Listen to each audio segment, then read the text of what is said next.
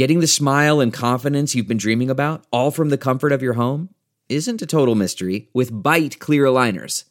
Just don't be surprised if all your friends start asking, "What's your secret?" Begin by ordering your at-home impression kit today for only $14.95.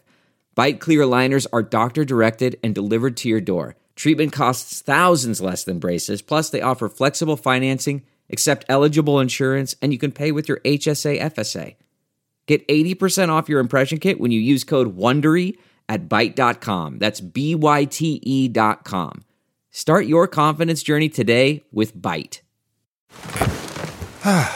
The comfort of your favorite seat is now your comfy car selling command center, thanks to Carvana. It doesn't get any better than this. Your favorite seat's the best spot in the house. Make it even better by entering your license plate or VIN and getting a real offer in minutes. There really is no place like home. And speaking of home, Carvana will pick up your car from yours after you finalize your offer.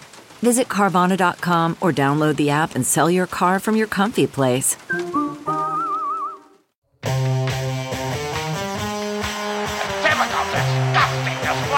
Oh, tonight we got 'em. Goldie, the Sulk, and JC. The typical, disgusting display. And it starts right now.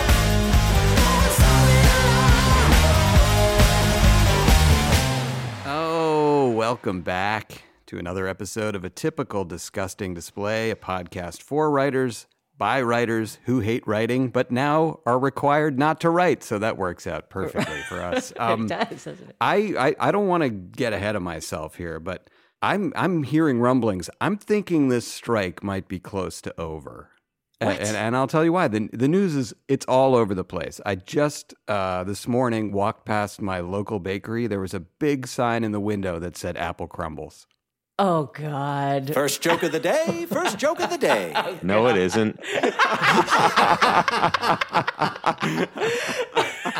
That's not true. Oh, and we're off. I hated everything about that. I hated the false setup that you would have news about it, of all people. No, you wouldn't. The optimism that's the direct opposite of everything I'm witnessing in line. The false hopes of, like, the premise. You did such a bad job selling it. Did I tell you was he was awful. gonna hate this? It was terrible. We need another take. We need a million takes of that, and we may need to recast. And then it's so funny. I predicted this would make you upset. Boy, was I wrong. Well, it worked. That's your big opening salvo. Oh, yep. Oh, yeah. I got a Danny Smith sign off. All right, but we are now in week 2 of the writer's strike, and we have given you David Goodman, negotiating board member. Last week we had Justin Halpern on the WGA board. And this week, we are excited to talk to our old friend. He's been here before. He's been through several strikes. We'll talk to him about that. Mr. Mike Scully is here with us today. We are incredibly excited to talk to him, but he has to wait. We're looking at his face right now, and he's about to talk. I said, let's get Mike Scully to talk about... Oh, I wanted to talk about this with him. Okay. Because this was very offensive to me. So, yes, I know what you're going to say. I love this. But let's wait till he's on here so he can defend. He will have to defend himself. And we'll get him on here to defend himself. And you'll hear about what in a minute. But, Goldie, I wanted to talk for a minute up top. There was something you did a few months ago on the podcast that was incredibly funny and very fun. And so I came up with a variation of your bit here today. So I want to try something. Sure. You may remember a few months ago, you quizzed me and JC about, is this a YouTube star or did I make this name up? Right. And that was celebrity. It was a real or not. Too. Right. I don't know anybody anymore. Right. Yeah, pretty much. So in the same world of not knowing anyone, my daughter, Levy, is very into country music. It's very popular now, like here in Massachusetts, which it never was when we were growing up. It's like she knows everything about Stagecoach and just she loves it. So I've kind of been dragged into, because anytime we drive anywhere together, she's like, put on the Sirius XM country station, and so we're listening to this, and this. And I noticed while looking at their names on there something peculiar. So we're going to play a little game right now called Country Singer or Someone I Went to High School With. I love it. So let's start there right now. And just to give you a little tip off, I'm going to read all of the names with a little country twang so they don't sound any different. Okay, here we go. John Viner. Well, you know that one. Yeah, no, and I will say up top, I wanted two names that would have worked very well in here, but I can't include because you met them are Tom Hudner and Timmy Harmon. So, all right, those aren't in here, but here we go. Country singer or someone I went to high school with. Wells Blanchard. Oh, That's someone you went to high school. high school. Very Correct. waspy name. That's Correct. That's JC. You nailed it. That's not like Luke Bryan. All right, but it's pretty close. All right, here we go next. Braxton Jones. Ooh, Braxton sounds very country. I say country singer. That's Braxton true. Jones. I'm gonna go with JC because I don't think you do two high school people in a row. Now this is like my downfall as a student is I analyze like the what's order. the teacher thing, Right. and not the actual topic at hand. Okay, that is someone I went to high school Oh with. my God. Braxton Jones. Of course it is. Of course you'd start with two, and maybe you even do three to just totally throw me off. This the is trail. All right, hilarious. well, you'll have to try it out with the next name, which is Parker McCollum. Oh, Parker McCollum. That's someone you went to high school with. country singer. Country singer. Goldie's Let's all see. out of sorts. Here we go with some more. The notion that I'm failing at anything is so enraging right now, even I though the love it. stakes are nothing. There are no stakes. I love it. All right, here we go. Colin Studs. That's Collins. a country High singer. school. That's a country singer. High school. That is high school. Oh my God. God damn it. All right, here we go. A few more. Madeline Edwards. Oh. That's someone you went to high school with. That's a country singer. Oh shit! Fucking shit. He didn't even give me a Sorry, chance. JC. I It's didn't okay. want you. I just wanted to get Yes. Goldie so no, fast. no, you're I right. It couldn't would probably contain be more myself. enraging here we if I go. got it right. Will Willis. Will Willis, Will Willis. country singer. Yeah, that's got to be a country singer. High school. Oh, you No, fucker. that's such a stupid name. No one would have that name and go to private school. Will Willis? That's a Sorry, fucking, Will. I'm sorry. You can curse on here. What's your middle name? William Willis? It's Bill. Will. Wonus. WWW. Wonus. Will Wonus. I really apologize. Second joke of the day. What a horrible thing I just said. No, he doesn't listen. Okay, He does not listen. I'm unraveling. That's why. All right, here we go. It has nothing to do with you, William Williams. Here we go. Bailey Zimmerman, Oh, Okay, you went to high school with that. person. country singer. Oh, country singer. oh shit! I love it. I'm now like Roman Roy in that Succession episode where like any decision I make is going to be the wrong one. Yes. It's a Schrodinger's cat where I'm wrong all the time. No, you're going to get back on track. You're Like gonna one, get back they aren't a country singer or a high school student until I say the wrong answer. right. Until Yes. you open the box. Yes. And they're definitely okay, here we go. Next. Sean Whalen. Okay, high school. I would say Yes. country. Okay, yeah, Goldie. Yes. You get You're back. And he's back. And he's back. Okay, here we go. A few more. Steph Southard. Oh, Steph. Steph Southard. That's a Ooh. high school student. Country singer. High school student. Yeah. And Goldie's back on the board. Climbing his way back in. All right, here we go. A couple more. Carrie Bragdon. Bragdon. I mean, That's a maybe- country singer. I say country singer too. High school. You fucker. All right, just like two more. Bragdon. Ross Hill. High school. Country Ross singer. Hill. What's that, JC? Country singer. High school. High school. Yeah. Why am I rooting for Goldie to be right? That's Yeah, a Goldie. Massachusetts, like Oh, just okay. that's just your average kid. Oh, okay. Last one. Sam Bayard. Sam I'm going to say Bayard. It's tough country because singer. you think they would make them change the name because it's confusing to be a country singer. Sam But Bayard. maybe country singers pridefully don't change their name Like because they Zimmerman. wear that stupid hat too. I say I'm going to say that's a singer. country singer. So do I. High school. You fuck. Oh, this was so fun. That was so fun. Goldie, thank you for thinking of that bit. Totally Country music unraveled. Oh, cool. fits perfectly into that. All right. I'm having a bad day. It's like know. 8:46 a.m. Let's No. change Call that. it. Let's bring out our guest and change that.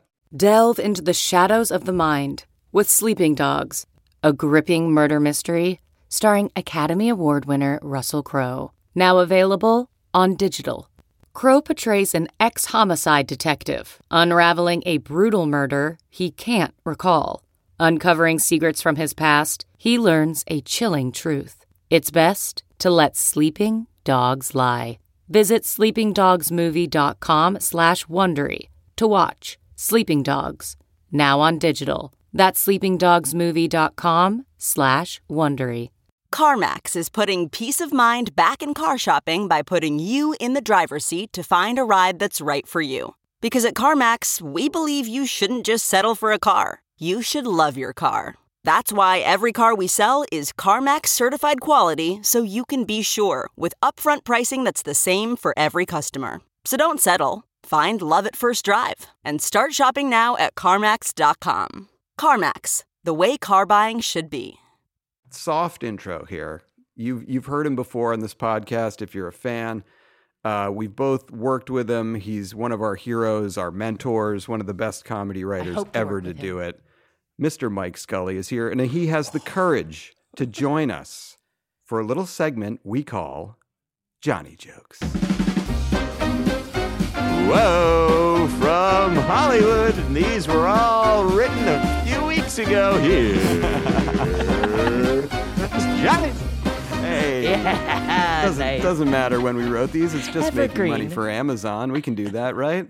All right, Mike, would you like to lead us off, or where would you like to go in this batting order? I will go first. And speaking of jokes written a few weeks ago, Here we go. this joke I actually wrote 2 weeks ago. I think it was 2 weeks ago to this day. My cat woke me up at 4 a.m. because she decided she needed an earlier breakfast. And the story was breaking. And I wrote this joke and I sent it to somebody who's on tour and they've used it. But it's the definition of a topical joke. It literally had like a 24-hour shelf life. I can't wait to hear it. So I'm asking the audience to go back in their mind 2 weeks ago. Oh, what a time it was. So if you were watching Johnny 2 weeks ago, you might have heard this joke. Okay, big announcement today. Despite concerns about his advanced age and habit of saying crazy things in public, the New York Jets have acquired Aaron Rodgers. Did you send that joke to Will Willis? That, of course, was the day of the Biden announcement. Yeah. Yes, it was just one of those things. They both happened the same morning. Yeah. So you don't get those. All right. That's Back to real stuff. Okay. Story from the world of science. Ooh, Science. I love that. Whole world. Scientists have discovered a link between oral sex and throat cancer. In other news, the LA coroner has changed Nancy Reagan's cause of death. Oh my God. I love that. Get her. Determined to destroy her legacy. Yeah, she could not just say no to oral sex. Oh my God. Aretha Franklin's childhood home is back on the market after a deal to buy the house fell through. Yeah, the seller withdrew his offer after he wasn't allowed to inspect just a little bit. Just a little Inspect bit. just a little bit. NSPCT. Find out what it means. I'm just glad you didn't make some joke about Aretha and falling through, because That's where I thought it was going. A less skilled writer. No, you did way better than that. Story from Texas. Texas politician Brian Slayton was forced to resign from office after he got a 19-year-old member of his staff drunk and had sex with her. You know, if he didn't want to get in trouble, he should have just shot her. Oh my God. Yes. Oh, love it. All right. And this last one, I want to attempt a Norm. Yeah. I love it. Do it. So I'm clearing my throat like I have a Norm impression. Right. Maybe I'll spin around in the chair first and just go something like this. Yeah, it seems that crazy Writers Guild strike out in L.A. has turned into an unlikely dating scene among striking writers. Yeah, because the best way to start a relationship, unemployed and angry. That's perfect. Excellent. Great job. Great job. That's right. Okay. That's it. Here comes Johnny 2. All right. Well, the votes are in for the Rock and Roll Hall of Fame, and the inductees this year include Kate Bush and George Michael. It's perhaps for the best that Michael has passed away, as he famously hated Bush. Oh. Famously hated Bush. Here's a big story from this weekend. King Charles had his coronation ceremony last weekend, with many Brits predicting a long reign. Meteorologists mostly, but still. All right, a little softy. Jury selection. Jury selection has begun in the Smartmatic voting machine lawsuit against Fox News.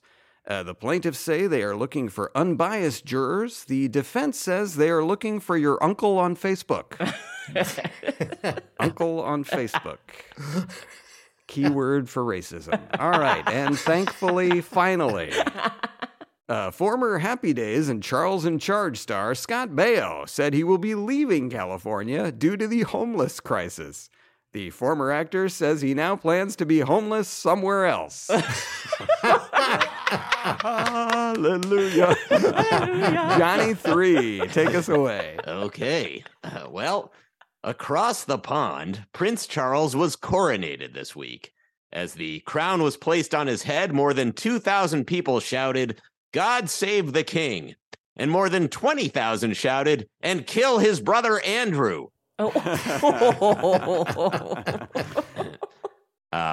Prince Harry was relegated to the middle of the crowd, and his wife Meghan Markle was back in Santa Barbara. She didn't skip the ceremony. That's just how far away her seat was. I like that one. Meanwhile, down in Brazil, Mark Zuckerberg, Meta Facebook chief Mark Zuckerberg, won gold in a jiu-jitsu tournament. Oh. Yeah. And asked his key to victory, Zuckerberg explained he spent hundreds of hours in a gym bribing referees. Okay. Well, this is an interesting story. A man staying in a hotel smelled something odd and then looked and found it was a dead body under his bed. And he did the only thing he could do. He put it on the room service cart and pushed it into the hall. I like that one. That was a great one. Good one to close on. All right. I was actually looking at that Zuckerberg one last night, and I kept trying to think of something with. All I knew is it had to end with "in his gi." That's all. That's so Carson. I had nothing else. I know. Well, anytime jujitsu's brought up, it's instantly Jewish jitsu. So, there's something that. Yeah, I was looking at that one too. There's no way he's good at jujitsu. It's like when people would say Obama's actually pretty good at basketball. It's like everyone is just like making him feel that way. I'm sure. I know. Yeah, Obama's jumper was weird. Just had a weird look. Terrible form. Yeah. Like, another great shot, Chief. I know. It was like he got no elevation, but his back legs kicked up insanely high. And his arms also, it was a push. Like they didn't arc up and in. Yes. It was like just a push. Yeah, it was like a zero elevation Toyota commercial. Oh, what a feeling. Well, what a feeling we have here today, because as you heard from his great Johnny jokes, and I, again, applaud your courage in coming on to do that. Not many guests do, so that's a real writer right there. All the other ones, fake writers. Mike Scully is here talking to us today, although that was not a given. Last week when I texted Mike Scully and asked him to come on the show, it was a pretty clear no.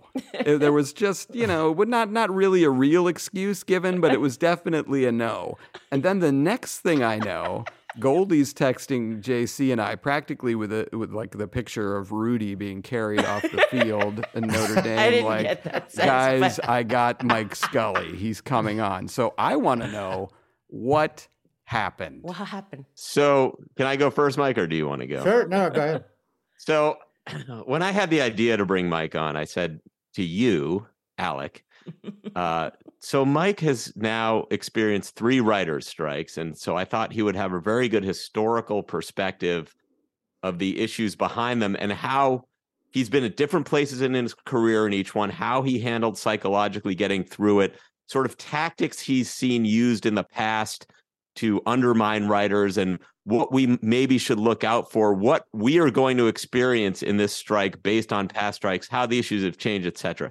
So I said it's not really about the issues in this strike per se, because we've covered that with David Goodman, Justin Halpern. It's more about Mike's personal experience and the wisdom he can bring to this. And I said, so we should have him on. You agreed. And then he said, I'll text him and ask. And I knew when you said I'll text him, you would fuck up explaining the reasons for him to come on. I didn't think I would have to explain that. I would give just it any nuance. You just go, hey, can you come on and talk about the strike? which we just had people do. I picture Mike. It's like Christmas morning getting a text from me. I picture him getting so excited and me saying, do you want to come on the podcast? And him being, sure. And then I didn't know that I thought we would talk about those things you talked about when he was here. I didn't know that I needed to explain them. You're thinking about them and their circumstances, not what just the your text needs. is for. I need guest. Must ask guest. No. What is in it for guest? What is opportunity for guest? How will guest feel? How make guest feel good? Will Willis. Won't us? Anyway, I'll let Mike explain for himself why it's better to be asked by me than by you to do a podcast. Yeah, that's what it felt like. Well, I do have the text exchange right here. Okay. That's what you were up please, to. feel free. Feel free. I'm an open book. As long as you're a male guest, I'm an open book. All right, so would you be interested in coming on the podcast this Tuesday morning to talk about the strike? Unbelievable. And I replied, sorry, I'll be working. Which is funny. Very funny. I ha-ha'd that. Okay. Right. And so a couple jokes were exchanged. So I said, well, there might be someone from the committee that can speak to the specific issues or experience them, gave some names. And one of them you just had on yesterday, which was Justin. And then Alex said, look, you weren't my first choice. That's how you handle rejection. Yeah, exactly. And then he said he understood that I was respectfully passing. Yes. Okay. And that was kind of the end of the conversation. Yeah. Yeah. And then I heard from Goldie, I think it was like the next night, like Sunday night or something. I let it breathe a little bit. Let me cloak myself in that failure. I said, you can't ask right away because the stink is still on the initial request. But there was stink. Maybe the windows have been open, a match has been lit, and the air is clear for a further explanation. Funny. No, but I'm flattered to be asked, Alec, and I want to keep that Mulaney surge going for you guys. Yes, thank you. You will. Oh, no, you're getting the Scully plunge now. No, not at all. Not at all. By the way, I just want to say Mulaney was a great guest, incredibly gracious to do the show, and also yesterday I was out on the picket line, and he was there. Oh, that's great. Yeah. Wow. Ooh. Yeah. Yeah. That's great. Yeah. Nice. So he's he's one of you. He's got boots on the ground too. He's doing his part. Someone as successful as him is out there and giving up his work, which means more than me giving up my work. Right. Yeah. That is. He might not be on a show though. Yeah. Where were you picketing? I was at Warner Brothers, which I don't have a personal beef with Warner Brothers. I've never worked there, really. Okay. I mean, Zaslav, that guy is the worst of them. It seems like it. He comes from this reality world, which I don't know. Have you ever been on the Discovery app? No. Yes. No. So I went on it because they had a documentary about Jared, the Subway guy, which I had to watch. Oh. So I took my free trial week. The documentary was bad, as you would imagine. Right. Yeah. Like, I didn't get into the fascinating part of the story, which to me is like, why are the sandwiches wet? that, and that people were like, we couldn't do anything about it. He was too powerful. And it's like, he's just a guy who ate the same sandwich for years. There was nothing there. You talk about a Wizard of Oz situation. Like, you could at any moment have said at the first accusation, at the first hint of any accusation, gone, let's get rid of this weirdo who just ate half a sandwich twice a day for like no one was looking to him for inspiration. It's like, oh my God, that's like Michael Jordan. I mean, it's like fucking some guy who ate a sandwich with no charisma. Like there's no reason you could have gotten rid of him. Anyway, that app, I go on Discovery. What a shit pile. And now he gets $250 million and he's ruining HBO. Like he's taking the worst brand and burying the good one in it. And that's his big innovation. And he's getting in total as much money as all of us want. Right. Yeah. And well, that's the thing. And he put out a statement the other day. They're all kind of putting out these like statements like, we love our writers. We support the writers. We'd be nowhere without our writers. But and then they go into their thing like, and Zaslav said, but the business is in a state of upheaval right now. It's like created by you. Yeah, you upheaved it. Well, this is a good point to dive in because, like, one of the things I was thinking about is that in the past, and when I was growing up and I had heard these names, and maybe you experienced them a little bit, but you would hear a name like Warren Littlefield. Yeah. And you would think that this is someone both, with an intelligence for the business, but with a passion for quality, seemingly. Yes. For Robert Evans, like someone who you would go, look, I get that they have to have an eye on business and we are all subject to economic forces, but there seems to be a passion and an ability to do artistic things. And that seems like totally absent at this point. And am I crazy to think that has been in decline, or am I romanticizing the past? First of all, and I think Mulaney touched on this when he was here about SNL, about Lorne Michaels had, when Lorne left the show the first time, that he was kind of under the illusion that they care about quality. And his big takeaway was that they don't care if it's good. Yeah. It's about hitting certain financial numbers, and that was true a long time ago, but I think it's even more true now. You could still get those occasional people that, in the business, that really cared about quality, but now it's so much about numbers. And I've had conversations about like where, people at the top have told me, we don't like this show, but we own it 100%. Yeah. Okay. God. Yeah, well, Goldie, you were a victim of that with your show, which was performing well, but it wasn't wholly owned by ABC. Isn't that right? I mean, that's what I've heard, but I don't know. And, I wouldn't consider myself a victim. Like, I'm happy the thing got on the air and, I would wish it had gone better. I do wonder as we talk about this, and just the idea of trying to make a living, right? And some of these little perks we get as writers that even if it comes down to some sort of economic wisdom, like you go, well, why are we paying for these guys lunch, right? Why are we paying for the writers to eat lunch? And you say, okay, you have these creative people, you've brought them in a room. Now, if you give them a meal and they all eat at the same time, like maybe they take their meals together, they start talking, they come up with ideas. Or, the fact that you're doing this means they don't have to, they could take this meal, deal with their personal shit during this hour as they eat. So then they're not like coming in late or leaving early or like totally stressed about their kid or their doctor's appointment or whatever, because they have some time. Or that they don't then have to leave the show, go buy some lunch for, like $14, and then, they're running late or whatever. And they say, well, like, I don't need to get back. Like, fuck this. They don't care about us. Like, why am I going to bust my ass to get back? So it's like, I think sometimes they just look at a dollar amount without thinking about the full ramifications of spending the money and how it may save them in other ways. It seems like no psychology is applied at all. Yeah. And these are a lot of like the same places that like they're bitching at you now about, the cost of lunch for writers at, the same places that in the 1980s were buying cocaine for the writers. Right.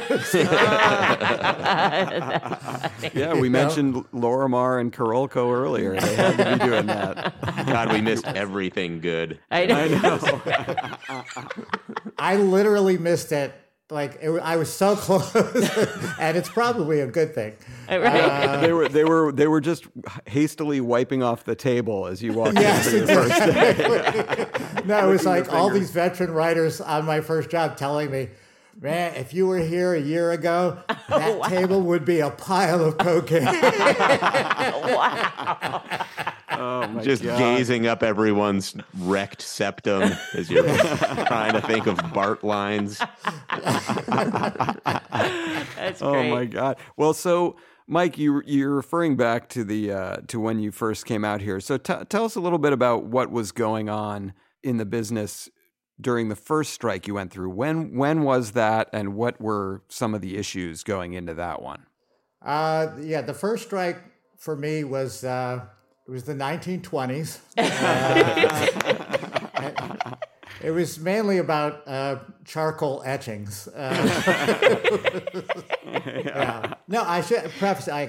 My first job on a show was 1986, and the writers on that show, like I was kind of I got my Writers Guild card in the mail after having been there for X number of weeks, paid my initiation, and I was excited that I got my WGA card, and they all just shit on the Guild. All these veteran writers, oh man, you're gonna hate that place. Oh my God! They just take your money and they don't do anything for you, and fuck them. Oh my God! Wow! All right.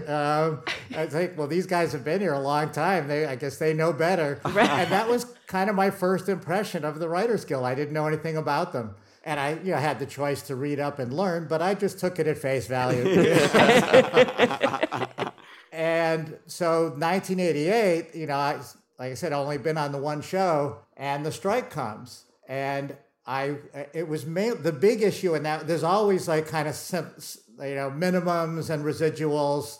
They always try to roll back healthcare, pension, that kind of stuff. Yeah. The big issue of that one was VHS royalties of the 88 strike. Yeah. And it was the first time, though, however, prior to the 88 strike, the way I've since learned, the studios would come in, but they were all competitors, and they still acted as rivals in the negotiation. So they were always kind of looking to undercut each other. Right. And the 1988 strike, the lead negotiator, which I believe was a guy named Nicholas Counter, was the one who convinced them, you're doing this all wrong. You've got to lock arms and present a united front. Yeah. Smart. And forget that you're competitors when you're in the negotiation room. And so that was an unexpected thing that happened in that negotiation, and it caused the strike to go much longer. And then Okay, picture this. It's Friday afternoon when a thought hits you. I can spend another weekend doing the same old whatever, or I can hop into my all-new Hyundai Santa Fe and hit the road. With available H-Track all-wheel drive and 3-row seating, my whole family can head deep into the wild. Conquer the weekend in the all-new Hyundai Santa Fe. Visit HyundaiUSA.com or call 562-314-4603 for more details. Hyundai, there's joy in every journey. Okay, picture this. It's Friday afternoon when a thought hits you. I can spend another weekend doing the same old whatever, or I can hop into my all-new Hyundai Santa Fe and hit the road. With available H-Track all-wheel drive and 3-row seating, my whole family can head deep into the wild. Conquer the weekend in the all-new Hyundai Santa Fe. Visit HyundaiUSA.com or call 562-314-4603 for more details. Hyundai, there's joy in every journey. So I went to my first big strike meeting at the Hollywood Palladium. Wow. To see what this was all about. And the union was kind of very fractured at the time. And nothing like, what we have now. And so I went there to see what these meetings were all about. And Gary David Goldberg, and there was a lot of yelling and screaming and name calling. Wow. I mean, as entertainment goes, it was awesome. But as union solidarity, not so much. Right. But Gary David Goldberg, who created Family Ties, stood up at one point when the meeting was just out of control and commanded the whole room. And there's 5,000-6,000 people in there. And gave this super eloquent speech about what had transpired so far and how he thought we, could, get to the end and how we have to change our approach. And it was just so articulate in my head, there is no way anybody is going to disagree with what he's saying. He finishes his speech and instantly, boo! Oh, I love a lusty boo. Yeah, There's nothing better than a full-throated boo. So that strike went 5 months, maybe a little more than that. And were people opposed to holding out for those residuals on the VHS? Is that the people were like, let's just work, we make enough money? Was that the contingent that was booing, or what was the opposition to holding out? I think it was there was a faction of don't change course, don't veer from the plan, even though the studios had. It was kind of don't adapt, right? Or don't course correct, right? And some people were just saying fuck it, it's over, let's just go back to work. Other people were like, no, we're out here for a reason, and we're out here for the future. And writers in the '60s did this for us, and right, that kind of stuff. So now, flash after '88, there's no strikes for till 2007. Yeah. Oh wow. But I do feel like even if we struck every 50 years, the town would go again. Right. Right. Yeah. It really doesn't matter how often it happens. Yeah. So during that time from '88 to 2007, the Guild, I think, did an awesome job of better leadership, organization, more reach out to members, more explaining of what the Guild does for them and how we got the things that we had. Because you don't know a lot of times, young writers don't know where residuals and healthcare and pension, where all that stuff comes from. Yeah. It's just kind of assumed that when you get the membership, that's part of it and that it was always there unless it's explained. And I think that's what the Guild has done a great job of since '88. In educating the membership. Well, pre-email and cell phones, how was the information communicated to you? Would people just call you? There were strike captains, and they would say, and they would reach out in that way, or was there a newsletter? Or it's a great question. I honestly, there was probably the magazine that at that time was actually a real source of news, and you could attend a meeting if you wanted to. So they were doing a good job of keeping you informed. I don't recall there being strike captains at the time. There might have been. I just don't remember. Well, my dream as a writer, actually, my only goal is I want to be the first person ever to appear on the cover of WGA magazine shirtless. And if you do, I want to ask that I be alongside you wearing your shirt and my shirt, just so I can be double shirted. So, Mike, you brought up an interesting thing, and for our listeners who don't know, I can't imagine many of them don't, but residuals basically means if you've written an episode of television or a movie, and then that movie or TV episode gets replayed in reruns in the past on a cable network and now on streamers, that residuals are a little more money that you make for your work. And do you, Mike, was that decided in the strike that you referred to in the 60s, or do you know how residuals initially came about? Because you just said we didn't always get them, and sometimes we feel like we just always have. Yeah, I think that came about in the either 1960 or maybe 1973. I can't remember which. It might have been 60s. But I do remember work on my first job. There was a writer there who had written on F Troop on the show, which I loved as a kid. Yeah. And I said, he said, "Oh, I just saw one of your episodes the other day." And his first question goes, "Was it in black and white or color? I get no money on the black and white ones." Oh, wow. So I guess it was 60s. So, that's funny. Yeah, but residuals. It's not so much like it's nice, it's always nice to get extra money, but the real, plus of residuals and the real purpose is to tide writers over through what can be long stretches of unemployment. Yeah. And you will suddenly, just when you're are out of money, like rent money or food money, suddenly this envelope, appears with a check for some work you did, a year or two prior, and that can keep you going for several months. So it's really an important thing. And I think the studio's attitude has always kind of been, and I know this was like Rupert Murdoch in particular hates the whole concept of residuals. It's, I already paid for it once. Why am I paying again?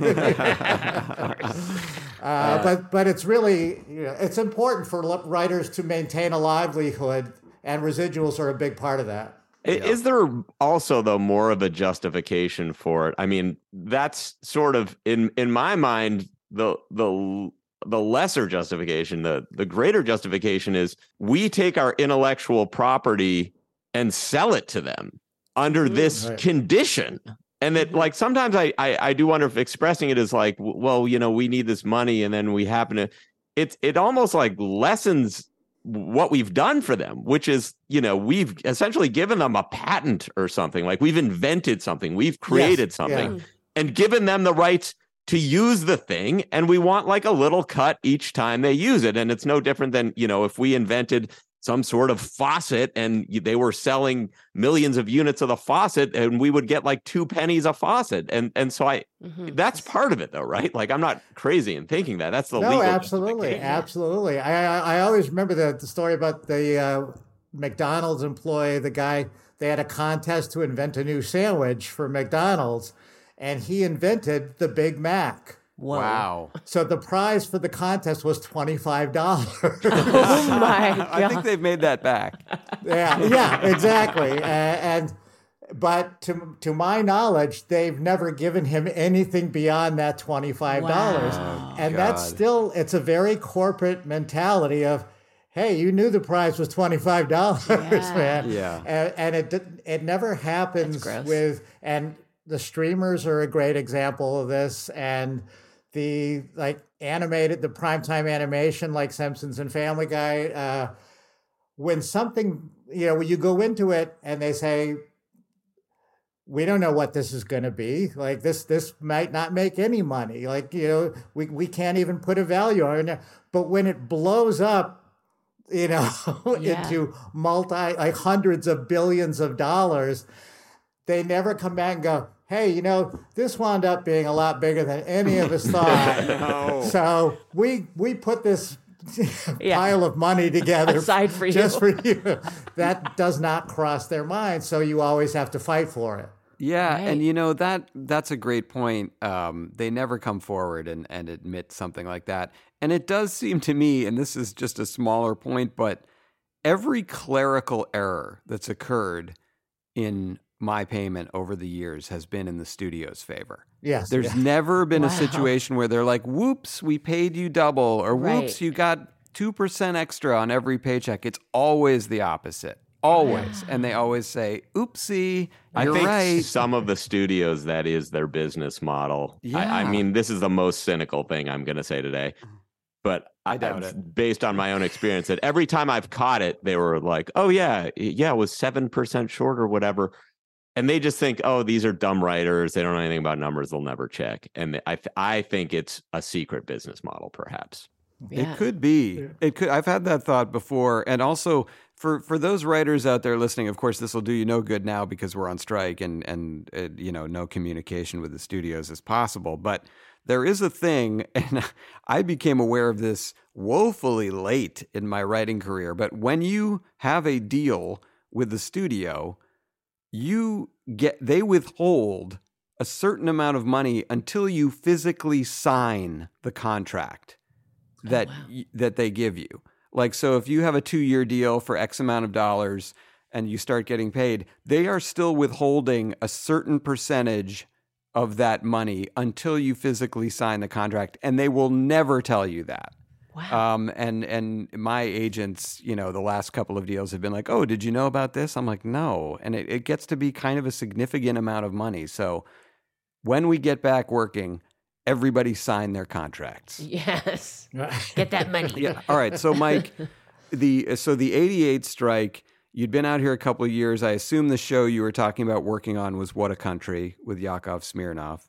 Yes. So hopefully he wasn't in your ear with some communist propaganda keeping this all going. But so it sounds like the major issue in that strike was the VHS residuals. And one of the major developments was that the networks locked arms, as you say, and decided, this is going to be much better for us if we're all on the same page in this thing, which is a big tactical shift, apparently. Yeah. And just player-wise, you just had, a few studios and HBO. It wasn't like there's so many people involved now. Right. So it was basically like five entities, right? Yeah, it's like the 4 networks. Fox was new and HBO was, kind of new.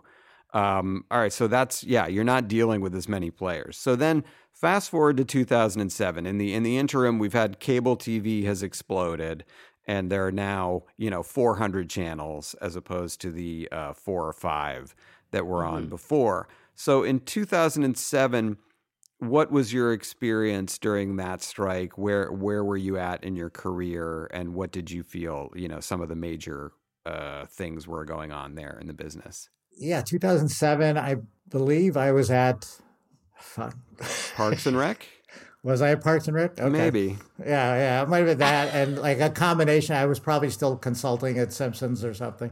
Right. But the big one in 2007, like I said, there's always the minimums, residuals, healthcare, that kind of stuff. Okay. But the big overall one was jurisdiction over new media, of what they called new media, because they weren't calling it streaming yet. There wasn't really, I think Netflix was still in the mailing DVD business. Yep. Wow. They just stopped that, by the way. Yeah. Wow. Did they really? Yeah, it was a news story like a week or two ago that they finally have ended mailing DVDs to people like my dad. I guess now I get why you're striking. Yeah, exactly. I hope they let them keep the DVDs, because what are they going to do with them? They don't need to mail them out again. Yeah, exactly. True. Yeah, so that was, they were calling it new media as kind of an umbrella term for YouTube and internet and, anything, maybe like on demand. No one really knew, again, like the value of what is this, new media thing going to be.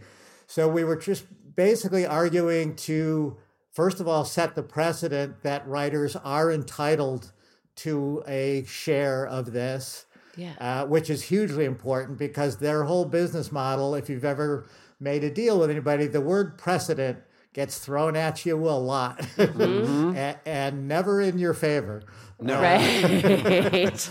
The precedent is never doing the right thing. Right. Is this the Trump administration? Hey, yeah. So that's really was the fight. And it was, as it dragged on, it was a hard concept for some people to understand. I mean, jurisdiction doesn't rhyme with a lot of chants. It doesn't really work well. So, thank God, because there was still a contingent of people, of which I'm ashamed to say I was one of them, saying, you were just going to let DVD royalties go? That's our future, man. Yeah, exactly. Well, what, our show's just going to appear out of thin air? I remember you marching back and forth with your sweater made out of DVDs to draw that issue. I wonder what DVDs would have been on that sweater from that era. Fast and Furious. Copland, always. You blew it. Copland DVDs. So, okay. And Ice Castles. So, and now I seem to remember, because Goldie and I were out there at that point. We were working writers, and I seem to remember that strike had a good resolution for the writers. It felt like it at the time, or at least that's how it was portrayed to us. Like, we won. Oh, yeah. Just establishing that precedence, that to get the studios to say writers are entitled to a piece of this is huge. Yeah. Because the normal position is you get nothing. This is our business, and you're not entitled, and that's would be their precedent. So just getting our foot in the door, to something that nobody knew the value of, was major. Like, now you can look, at the billions and billions of dollars and the way the business has changed. So now we're trying to, raise, the agreed upon terms from back then. And, this would have to clarify, the companies are all losing a lot of money, which is why the presidents get paid so much. Yeah, exactly. Right. Because they're doing such a good job. I always think of that Mr. Burns line, like, I'd pay you, but I'm a bit strapped for cash. And then the roof caves in with gold coins behind him. It seems like that's what these CEOs are like right now. But so that's interesting about the 2007 strike, because I guess I had just forgotten how closely tied those issues are to kind of the ones we're dealing with now, where we were right back in 2007 to make a big issue out of this internet thing, because now it's almost all this internet thing. And so now we're saying, hey, we see what this business has become, and so we want a more livable slice of the pie from this new media. Is that kind of your impression of what's happening? Yeah, absolutely. And we were also, I think writers were kind of sold a bill of goods by when the streamers started creating original content. There was a lot of, come to Netflix, notes. I remember being the big pitch is like, we're not going to give you notes. And of course, that changed. No notes, see your creative vision, come to life the way they were kind of selling themselves as the anti-network. Right. Was it actually like that at any point? In the very beginning, but now it feels more calculated, that they kind of knew what they were doing. And, even at the beginning, actually, for what on the 2007 thing, I think back now, like, because the writers, we genuinely didn't know the value, and the studios were saying they don't know what the value is. But now I think back, like, I have a feeling they did know this is going to be huge. Well, why would they be doing it if they didn't think it would be huge? Like, they were just like, let's go into a business that's not a good business. Because, like, one thing, and this goes back to my original point, but so I was a page at NBC in 1996, and I remember, I didn't want to be a tour guide, and I didn't want to do much of the job. But when they gave me that blazer with the logo on it, and I walked into 30 Rock, I had this sense of stepping into history, the sort of elegance of the job, the meaningfulness of NBC to America, what it meant to me growing up, a sense of nostalgia, and both a sense of excitement that I was now going to be a part of this. And now, say when I had a project at Amazon, I walk into Amazon and it's like, there's no even feel for the business, because their business is sending out stuff in packages to people, Right. Their business isn't creating, like, I don't even know what an Amazon show is or a Netflix show is. It's just a quantity business. And so I think they've kind of made the business even more cynical by not having a brand other than money. And so then when you go, hey, look, if this is about money for you, it's about money for us too then. I don't see anything wrong with saying that. Yeah. You know, like we may be artists or whatever. Like I think they want to go, yeah, but you're just concerned with that. And it's like, yeah, we are, but you're only concerned with money seemingly. Yeah. So why shouldn't we be? I mean, the only pushback I would have on that is I will say that as it seems like Netflix are kind of being pains in the asses about these negotiations. I've heard a couple of times like they're the strongest holdout. But I will say between Netflix and Amazon, I mean, come on, Netflix has way better shows. I'd say they have an identity artistically beyond Amazon, which is just a shit show over there. So not to stand up and defend Netflix, but at least their product is, I enjoy it. Scab. That's exactly what I was hoping for. No, but boo. Boo earns. Boo earns, exactly. Yeah, but even Netflix now, I do find, like, I was trying to think of, like, what shows do I watch? Like, when Netflix first came out, I recall watching a lot of shows and wanting to check.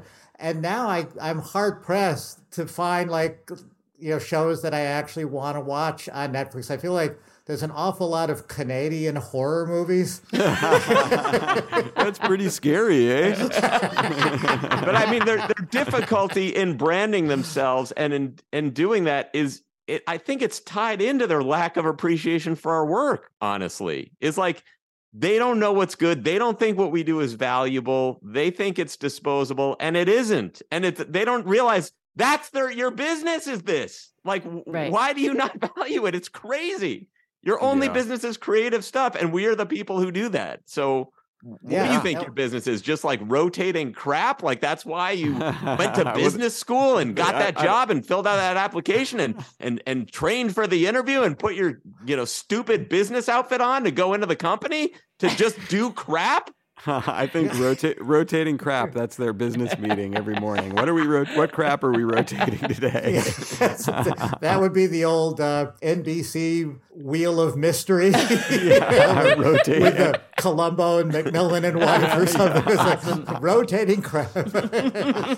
What was the other one there with the guy who Weaver who rode the horse? He was McLeod. McLeod. Wow. Yeah. And by the way, like as much as we bash sometimes on executives, and jokingly so, because we all know good executives, like I really think it's the executives want to do good. I think they're hampered by the same forces we're hampered by, which is literally just at the top. And I'm talking about like the CFO, CEO level, a lack of vision and appreciation, and even an understanding of what a good show is and how a show works. I don't think they get it at all. Yeah, most of the creative executives that I've dealt with, I mean, they became creative executives because they love TV, they love movies. It's not, they're not like, we love budgets. But it's changed, and I think like when the streamers came in. It was the first time I started hearing TV shows referred to as content. Yeah. We need more content. We need product. We need, it's like they're shows. Why don't you call them shows anymore? You've got a word with more syllables. You can just say shows, and I think in their heads that's what it is, that it's just product. Well, I mean, you haven't come from The Simpsons. And we obviously work on Family Guy, and we're very similar, and not just in that joking way, but we're very similar in that I feel like, and this has been confirmed, I feel like they don't care what the episode is. They don't care about one joke in it as long as you're not offending Christians. They don't care about anything in the show. They don't care about how it's written. They just want the 22 minutes to add to their stockpile another, and it's like Lucy with the chocolates. Like they just want them to keep coming out, as you said, and they don't really care what it is. But to get back to a minute about HBO Max, which will soon be Max, which I also think you're right, Goldie. That's just, it's like Guy Endor Kaiser, who's a friend of ours, a writer. He said that's like as if Disney changed its name to Walt. Right. Or it's just like if the two basketball teams in LA change themselves to the Laker Clippers, and then just, you know what, we're just going to go with Clippers. And it's like, why? Exactly. But so HBO, especially because it seems like we were talking about them a little bit, it seems so ironic, and I hope, I love Succession. It continues to just amaze. And on this week's Succession, and this is not a spoiler, there was a scene on the balcony between Tom and Shiv, okay? That was one of the best written scenes I've ever seen in any. It was like, you could have torn that right out of Who's Afraid of Virginia Woolf. It was that level of complex and savage and sad. And it was clearly, this was a writer. A writer put this amazing scene together against the backdrop of their company who's putting this out saying, shut up, writers. You already get plenty. It's like, we are giving you the pinnacle of this art form, and here it is for you on Sunday night. And you're still going to say like, nah, I don't care if your wages are down 25%. It's unfair. Right. It just seemed like horrid relief that those two things are happening at the same time. No, and I think that scene you're talking about was actually a great argument, not only for the writers, but for the Directors Guild and the Screen Actors Guild. It was everybody operating, IATSE, like everything operating at its most, creative and awesome, and where you want to, we actually went back and watched the scene a second time after it happened. Oh, wow. Because it was that good. It was so good. It was so good that Tal and I could not make eye contact during it. That's how good it was. It was such a great scene. Which one did you think you were? I knew which one I was. Oh yeah, ground control to Major Tom right here. Call me Wams Gans. Yeah, go ahead, Goldie. Well, one thing I thought we could talk about, given that this is your third strike now, is I remember the last strike. So I was 07. I started writing in 02, and I was part of the 07 one. And I remember, at the time I didn't have kids. And I was just living in an apartment. I didn't have a ton of money saved or anything. So I was in more desperate circumstances than I am now. And I would remember being like really addled about it and refreshing Deadline several times a day and reading the comments and trying to parse for myself, like what's going on and like, are the sides any closer? And so I thought maybe, could you speak to sort of maybe how to guard yourself against being manipulated and how to get through the strike psychologically? Because one thing I'm doing this time is I'm not checking Deadline and I'm not reading any comments, and I'm just going to rely on when the Guild emails me and tells me what's going on. Yeah, and I think that goes back to what a great job the Guild has done over the years in organizing the membership and talking to us directly, and to where we now know, because I was the same in that 2007 strike. I think Nikki Fink should have given us a piece of Deadline when she sold it. Yes. Oh my God. That strike put that website on the map. Wow. Yeah. Because of our incessant refreshing. Yeah.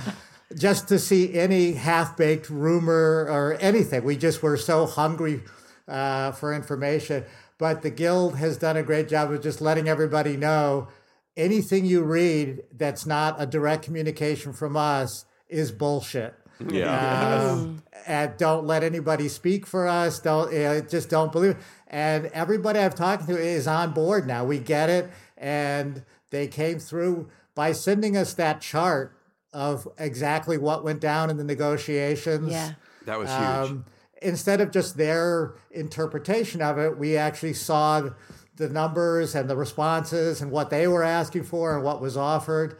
And, I think it really rallied a lot of people. As much as people did not want to strike, you can't read that thing and say, oh, we should have taken this deal. Yeah, they wouldn't even negotiate on so many of the issues, which was really alarming. And now it seems like, because Goldie brought up Deadline, and I agree, like back in 2007, I feel like I was doing the same thing, reading the comments, refreshing, seeing stories. But now Deadline seems to be a kind of corporate mouthpiece. It like the few headlines that I have seen that people will post on Instagram angrily saying, "Look what Deadline said about like the way our they strike." phrase things. They do seem intentionally misleading. Like there was this thing where, God bless Michael J. Fox, one of my favorite all-time celebrities, but he has there's a documentary about him that's coming out. It's called Still. I believe it's for Apple TV. And they were supposed to have the premiere of it right after the strike started. And he said, well, fuck that. I'm not going to the premiere because I'm in solidarity with the Writers Guild.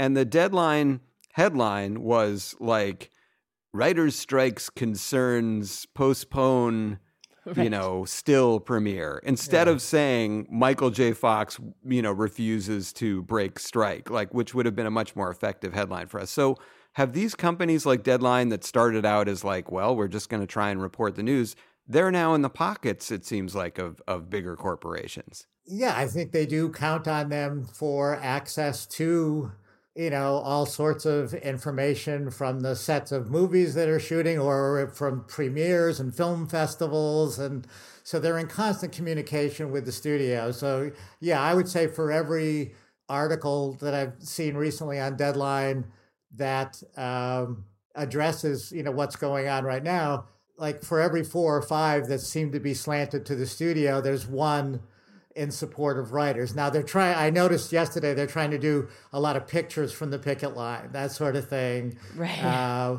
But yeah, no, I think there definitely is a little bit of in the pocket. Yeah. Well, all right, so that's interesting. So basically, the takeaway there is, if you're a writer, listen to the Writers Guild, because that seems like, they were incredibly transparent and I think that was a genius move that they put out that document that was our proposals and their answers to them, because that was just like black and white. Yeah, and it does get hard as the strike goes on. You get so hungry for information, Yeah. And we just, you have to trust the union that when there is information, they'll give it to us. It wasn't the guild that walked away from the table. It was the studios. Well, one thing I remember from 2007, and I would anticipate this happening again, although I don't have knowledge of it, but it seemed one of the tactics was they'll get a meeting on the books in, a week or 2 weeks, and then you get all ramped up and you're like, okay, maybe it'll be resolved at this meeting. And then they just walk out to increase your desperation. Now, do you remember other tactics that have been used to sort of subterfuge our psychologies? Or Well, I remember Sony took one of my kids once. That's just babysitting. and you almost reacted. To your credit, you held it back. You said, no. I did. I wasn't going to give him the satisfaction. That's right. How long before you even noticed one was missing? That's right. It's a big clan over at the Scully house. Julie, we're down a girl. And getting back to what you were saying, like stuff they do, Goldie, it is the planting of, phony stories of, you saw like the first day of the strike, I believe there was conflicting stories of what went down in the room. And they make a big deal out of, hey, we gave you that, staff writers we're get close. paid. Yeah, we're close. Yeah. It's you guys. And I think that you just have to be aware that when they say that, it's just words probably. Yeah. If I want to believe, like, who was the most, entrenched in the room, let's see, the 8 lawyers or the 8 writers. Right. That's a great point. Well, now, because we know you actually have to get out to the strike line, so we just want to get a couple more things in here. We have a fun bit we want to do at the end that Goldie thought of. I'm counting this as picketing now. So. Oh, good. Yes, it is. Strike. It is. Yeah, pencils down means pencils down. Yeah. Hollywood's a union town. But so how do you, because, people are speculating, oh my God, the strike is going to go on for, 3 months, 6 months or whatever. You've been through a couple now before. Does there start to be a feeling like this is going to end? And do you remember any of the hallmarks, the doves from shore that let you feel like, okay, we are maybe now actually close to getting somewhere? I always look at it as anytime they're talking with each other, there's a hope. Yes. So I think that's that's the only indicator. I can't say the indicator that the end is near, but anytime they're talking with each other, there's a hope. And when they're not talking, it can be discouraging. But we're also going to see what happens like with the DGA and SAG negotiations. I think those are starting up soon. The DGA might actually start tomorrow. So the support of those places, and I think every union could benefit from this, the shutting down of production. Like yesterday, the Duffer Brothers, shut down Stranger Things, and I believe it's their final season. It'll be a huge deal for Netflix. Yeah. And they shut down production until the strike is over. That's huge. Whoa. Yeah, that's gigantic. And the cast of that show, they're like in their mid-40s now, right? Well, okay, so I think that's a great point, and I totally agree with you. And that speaks to, I think, the writer's mentality, which is, as negative and cynical as we can be for comedy. I think we tend to be hopeful about things like this, and your point is well taken, that if they're talking, that there's hope. And I do believe that. I think that's a great, final message on this. But Goldie, you had a fun idea for us to spend a couple minutes here. You want to set this up? So the strike signs have an area where you can write your own caption. And some of them have been pretty good. They've been on the, more publicized, like, you guys created Quibi or whatever. They've been funny ones. So I thought we could maybe go around and do some ideas for signs like these. I haven't been able to do. I can throw out a few. We can each throw out a few. I was thinking of writing on my sign, I should be home masturbating. Yes. We all feel that way. I hate writers too, but this is ridiculous. That's good. Very Jewish. But this is a little bit inside baseball. Why are you all named Dana? Every executive is apparently named Dana. Yeah, well, it's certainly one of the biggest ones. More of you than of us were on Epstein's plane. That had ended quick. That would terrify everyone. And I'll just do one more. Les Moonves showed his penis to his diabetes doctor, and he was the best one of you. Oh, wow. That's great. Oh my God. I didn't prepare any of these, but I will say the one that I will definitely be using when I'm out there next week, which is chanting makes me uncomfortable. That's true. I feel like that lowers the tenor of the line a little bit. And now I may have to add, in honor of Goldie, I went to high school with Will Willis. That's just if you're there, just if we're on the same line. Now, Mike, I saw you had a Simpsons drawing on one of yours. Was that right? Did I see that? Oh, that was one of the show writers. Cesar Mazarigos happens to be an incredible artist too. So he had a drawing on his side, and on one side he had drawn comic book guy, and I believe it said worst offer ever. That's really good. That's fantastic. And on the other side, he had Homer drawn and said, "Stupid Zaslav." That's right. Keeping them short is always good. That whatever little comment you want to have on your sign, keep it short. All right. Well, let's see. I got a few here. It is because several of them were using like famous movie lines or lines from shows like that. So you had me at fuck off. I love that one. I heard your note on my script. I'm just refusing to counter. There's no place like home broadcast streaming ad-supported video on demand residuals. Great. I actually, when I was reading that chart, there was one like HSBSVOD. I said, what the fuck is that? I know. Whatever it is, we're not getting it. But I had to look it up. And This is to the studio. Yeah. You could solve this for the cost of 12 shitty John Stamos pilots. That's great. Yeah. Oh my God. Those are funny. Maggie Mull had a very funny one, because one of the issues is AI. We're trying to get them to, sort of chill out with AI a little bit. And she had a sign that said, "Let's see AI gain 15 pounds on a first year show," which I thought was great. That was so good. Here's one that could be the official atypical disgusting display one. Ooh.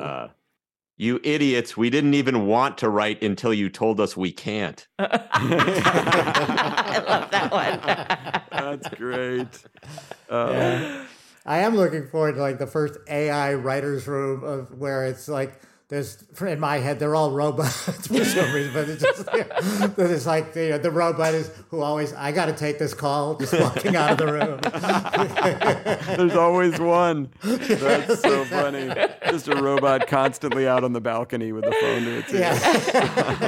Yeah. Those are great. Well, that was a fun thing, Goldie. Yeah. Thank you. And thank you, Mike Scully, again, for finally agreeing to come back on the podcast. Sure. And I do, when you cancel AI show, it will kill you. Oh, that's good. That's great. Oh, boy. You got to use that one. That one is very usable. Yes. Well, Mike Scully, you are a hero to us already. Yes. And we really appreciate you being here. And you've always been a big supporter of the Guild. So thank you for letting our listeners hear about your experiences. And good luck to us all going forward. Yeah. Oh, thanks for having me again. It was a kick to be back. Thanks for being here. All right, Mike Scully, thank you. Oh, boy, that was fun talking to Mike. He's always so fun and funny and smart. Great to talk to. I'm so glad Goldie was able to book him. Well, you just need to use a soft hand on these. Yes, so. Takes a little diplomacy. You'll get there. All right, now we've gotten to a portion of the show that we like to call Top 5. Top 5. Oh. Yes. Okay. Whose was this? Mine. JC. Let's tell the folks what we're top 5ing about today. This week is top 5 dog breeds. Yes. Yes. All right. All right, I go first. Okay. So my number 5 is a blue heeler, which is a version of an Australian cattle dog, which is different from a sheepdog. But I owned one. I had one in the 90s and named Rugby, and he was just a very, very, very special, beautiful creature. And then not special enough to be top 3, but no. That's a really good point. Number 5. I loved him more than anything. Number 4. I really didn't think that through, did I? Okay. My number 4, maybe influenced a little bit by Stu, the English Springer Spaniel. Beautiful, beautiful, beautiful dogs. Beautiful. Number 3, the pug. Oh, yeah. The pug. I think we have overlap. Yeah, I think this group has an overlap. I do. Yes, I love a pug. Number 2, I've never owned one, but I kind of think I would love to own one, would be a King Charles Spaniel. There's a common thread here. Yeah, they're topical.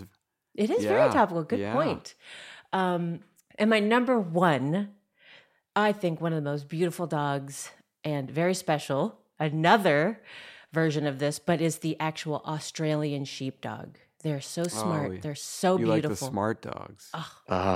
There's one down the street, hates my dog, and I hate that dog. Oh, really? Yeah. Why? Why do you think they hate each other? Actually owned by Kim Gordon of Sonic Youth. Oh, yes. Yeah. Yes. So she doesn't like me. She hates my dog. All right, Goldie, is it you? No, because I have next you have week. the topic. Okay, got it. Yes, okay. For me, number 5, Chocolate Lab. Oh. Nothing I like better than a fat chocolate lab. Just one with its legs splayed out, and you just toss pieces of toast to it, and it just funny. Eats it all up. So chocolate, and they're very sweet, so sweet. Yes. Number 4, We've owned a few of these now, and they're so cute and so awesome, and like Volvos, they live forever. Brussels Griffon. Oh. They're little dogs. It was the dog in As Good as It Gets that Jack Nicholson puts down the garbage chute. Oh, jeez. They're very cute. They look like either little Chewbacca's or little Ewoks. If you look at them. Okay, yes. Very cute. Very cute. Number 3, exact same as JC, the pug. Oh, same place, Pugs too. are adorable. Yes. Love them. Love them. Number 2, and this is a product of growing up my childhood in Massachusetts. It felt like every family but ours had a golden retriever. Yeah, right. Oh God, they're beautiful dogs. They're so loving and loyal and sweet. I can't get enough of them. I really wanted to put them number 1. Were it not for a dog breed that is not nearly as sweet or loyal as that, but I love them so much. French bulldogs. Oh yeah, they're so cute. God, they're so cute. And we had one stubborn as all hell. They have, like pugs, they have eye pressure issues. So this one was like a one-eyed pirate by the time at the end of her life, but just so awesome. So yeah, those are my 5. I don't respect a dog that's not stubborn. You know, of course it wants food and stuff. So, you know, anyway, number 5, they're big, they're stupid, they're funny. Poodles. Oh, they're not. Are they stupid? No, they're smart, but they're kind of goofy. They look stupid. Goofy. They're smart, but you know they're smart enough to be like human stupid. Yeah, right. They're what the French refer to as guignol. They're clowns. Ooh.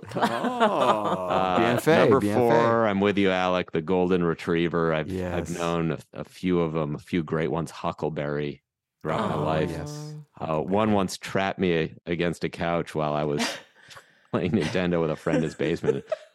Fucked me for a solid half hour as everyone was rolling on the ground in peals of laughter, and I was pleading for help. But I'll let them. Targa.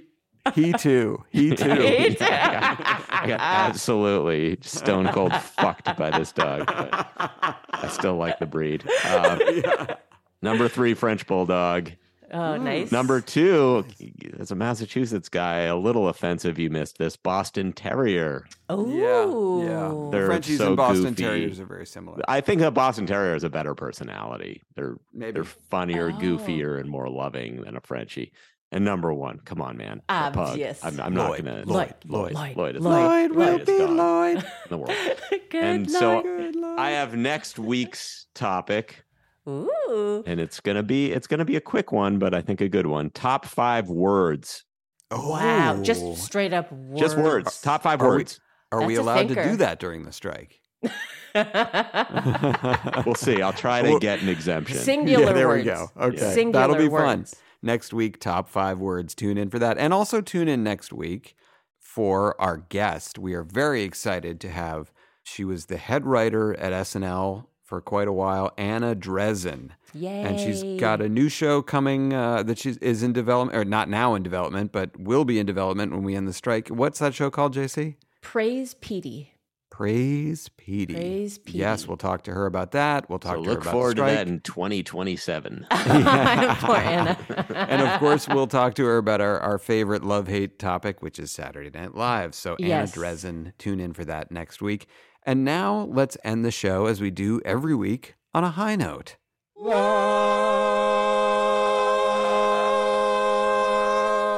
Oh, Tom and Max, that's beautiful. longer And than we had a normal. breakthrough with Tom. I had been worried for months that we had done something to offend Tom Gamble, which is why he hadn't been on here in so long, because he's one of our favorite guests, participants, Yes. characters ever. Yes. And JC, favorite you too. dug up the real dirt. What was the answer there? No, Or I no, didn't. Goldie, did you tell me? Yeah, he had gotten a writing gig, and he was worried that if he came on the podcast, he would sort of spill proprietary information that he had You about can this say gig. what Like, the show is. no, I don't even want to do that because I don't know. Yeah, let him he- say it. Yeah, let him say it if he wants to. But he's Okay. been very busy writing for a very good show that we all love, and, Yes. and that he was worried about, that he knew it was going to happen, that he couldn't stop himself from Yeah. gushing Yeah, I about all get the it. good, funny things he did. So he will be back in some capacity at some point. Good. And when we get him back, we'll have him gush and tell all the secrets of that show that we all love. All right. So my high note, I'll get it out of the way quickly. My high note is American Idol. American Idol. I've loved the show for years. But as it happens this year, it's great. The quality, I don't know if it's ever been better. The top 8 that we're left at now they're really all fantastic. And this also happened to be the year that my daughter Levy decided that she wants to be a singer and definitely will be on American Idol one day. So now we all watch that together and it's just a great experience. So American Idol, great job. Cool. You think she's going to be a country singer? Well, at this point, she's got to hit a note first. She's a little off. Oh, sweet. So we'll get her there. Yes. You want to go, Goldie? Sure. I've been out on the strike line now for the last however many days, and I just, I've actually found it like very inspiring. And every day I go, I see an old friend I haven't seen in a while. I walk with them. I've been catching up. So as much as none of us relishes being in a labor dispute, and we all hope for a quick conclusion, I've got to say the sort of community around it has been great. Oh, that's awesome. Well said. That's awesome. JC, what do you got? Mine is, so on Easter, I had some friends that I met on SNL come over who, their families don't live here. And we played this board game called the Emerald Flame. And the people that I did this with, they're like my escape room friends. We've done maybe 30 escape rooms together. Yeah. I've done like over 50. I'm sure I've talked about it before. But it was one of my besties, Brian McElhaney and Luke Knoll and Caitlin Schultz. And Brian reached out to me. He's a writer, and obviously he's on strike. And he reached out to me last night and was just like, by the way, we only did half the game. There's this game takes maybe 10 hours to finish. So he wrote and he said, I've got this, I'm in the middle of strike. I'm losing my mind. When are we finishing this game? And so this game is really, we're going to try it this weekend, but it's really been a good way to get our minds off of things in general, just to get together with friends and solve some really complex puzzles. And it's been really, it's like kind of my dream is just to play these kinds of games every weekend with my friends. So I love this game. Goldie, how do you think Norm Macdonald would spell board game? Is it B-O-R-E-D? Yeah. All right. Well, good. Whatever floats your boat, JC. I like puzzles. I'll take your word for it on Green Flame. The Green Flame. Willem Dafoe is the Green Emerald. Actually, that sort of sounds like Craig Kilborn is the Jade Detective. The Green Flame, Goldie. Craig would be the flame. Craig would be the flame. You're going to write it. I'm going to produce it. Craig's the flame. Wait a minute. Hold on. I just died. Oh, no. All right. That was a very fun show. Thanks again to Mike Scully. Yes. Tune in next week for Anna Dresden. Yay, Thank you Anna. all for listening. Thank you two for being awesome. We will talk to you again next week. Thank you, YouTube, for being awesome.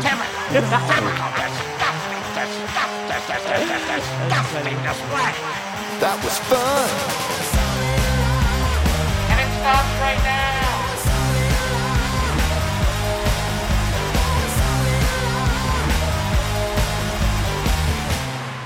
I don't respect a dog that's not stubborn.